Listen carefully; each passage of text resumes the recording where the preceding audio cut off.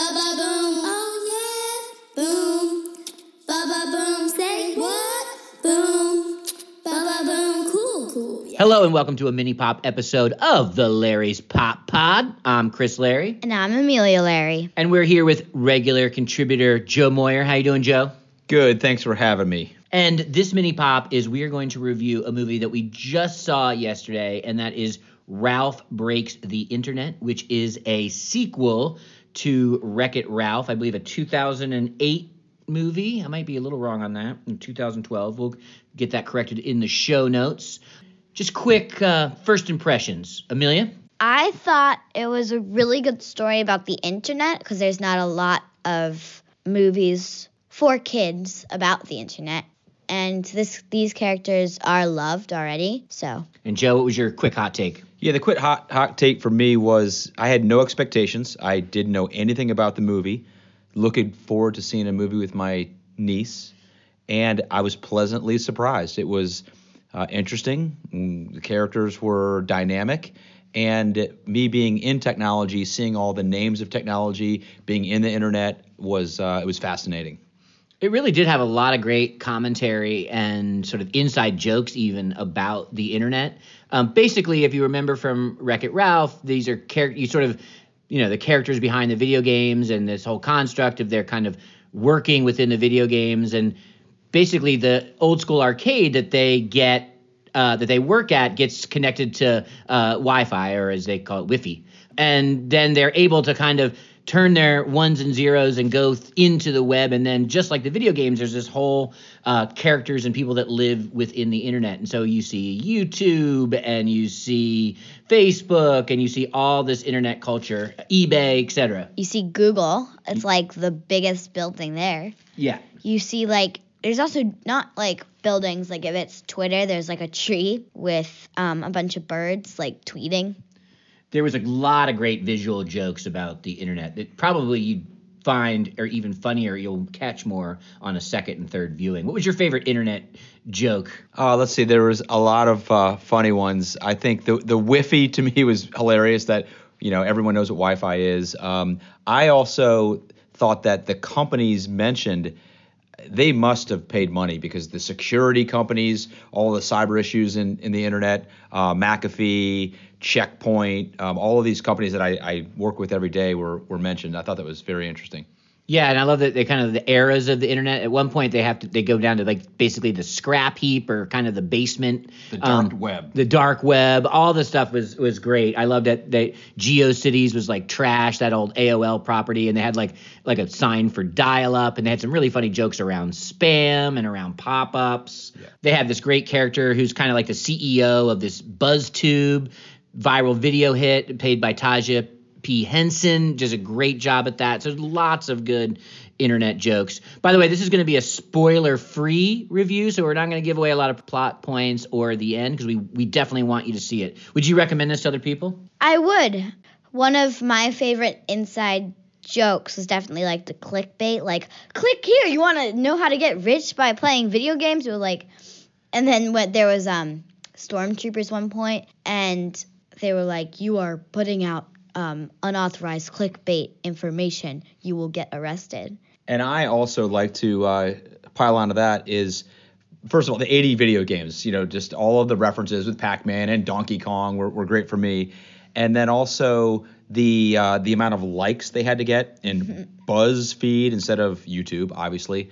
That was very interesting because he had to go try to save this situation, which I won't tell anyone about, but it was very interesting the way they went about that.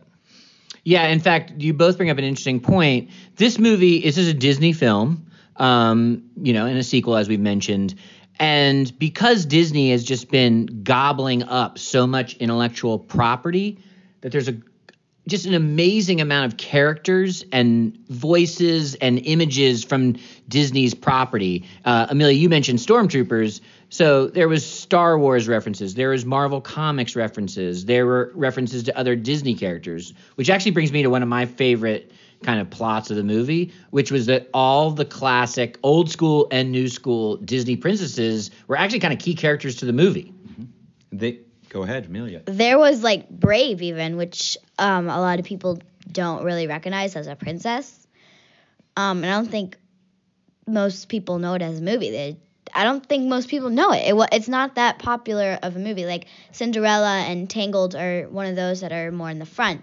But this one, it might be more like Pocahontas. So they have all of these Disney princesses, and they are, it was actually part of a pretty funny joke because I know, Amelia, you love doing online quizzes to tell you like what Disney princess you would be or what character in Star Wars. And so that was a part of the internet where the princesses, they were almost like they were part of the cast in helping to do those quizzes.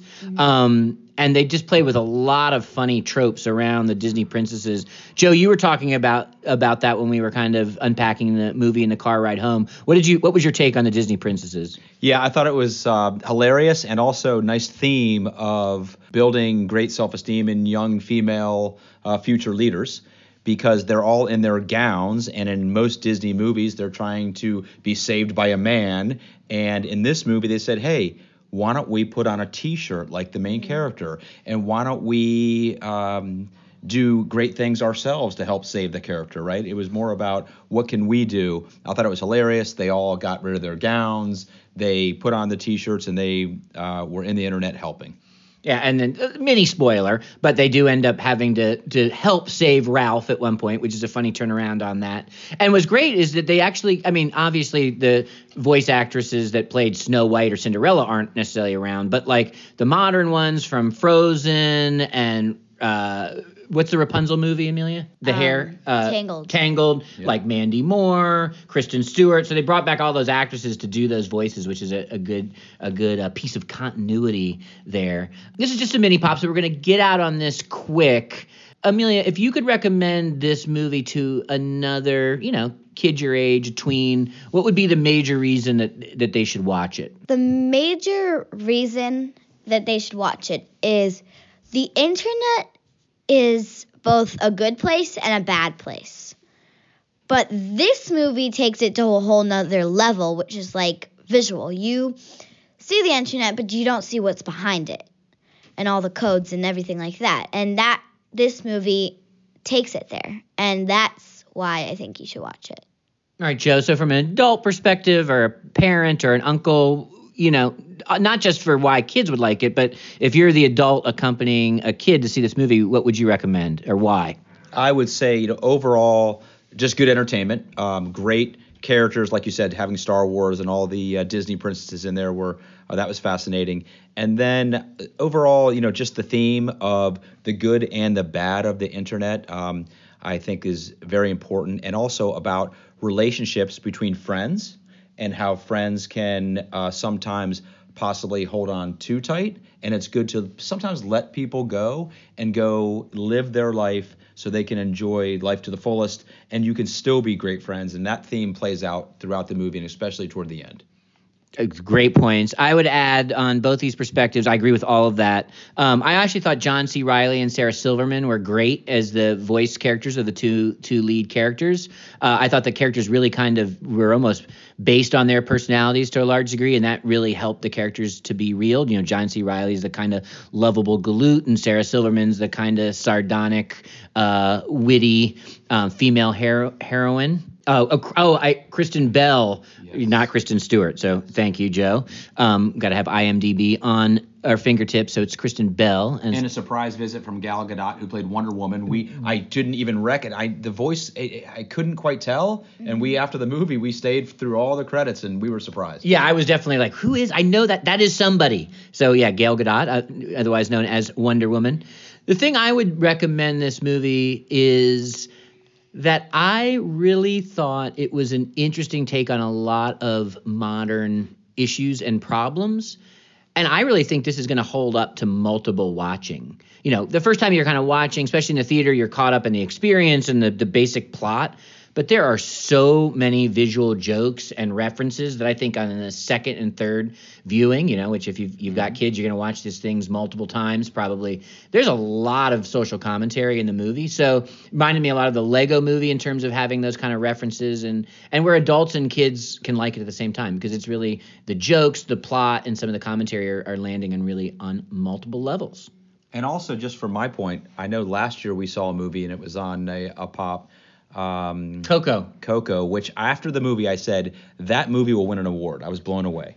So, just a small prediction here. This movie is not going to win a Coco type award, but I think it's going to get something for around creativity, possibly music, but it's going to get something out there for this movie as well. I agree. I think it's going to be a well-liked movie. And yeah, you did call Coco, which did win the Academy Award, I believe, I'm pretty sure, for the best animated film of last year, and it was quite good. And this really kicks off the beginning of a holiday movie season, which we'll probably be covering. Anyone have any movies that they're looking forward to this holiday season? I know that you've got one. All right, so it's kind of weird because this movie is a sequel, but I haven't seen the first movie. But one of my favorite actors is in this movie.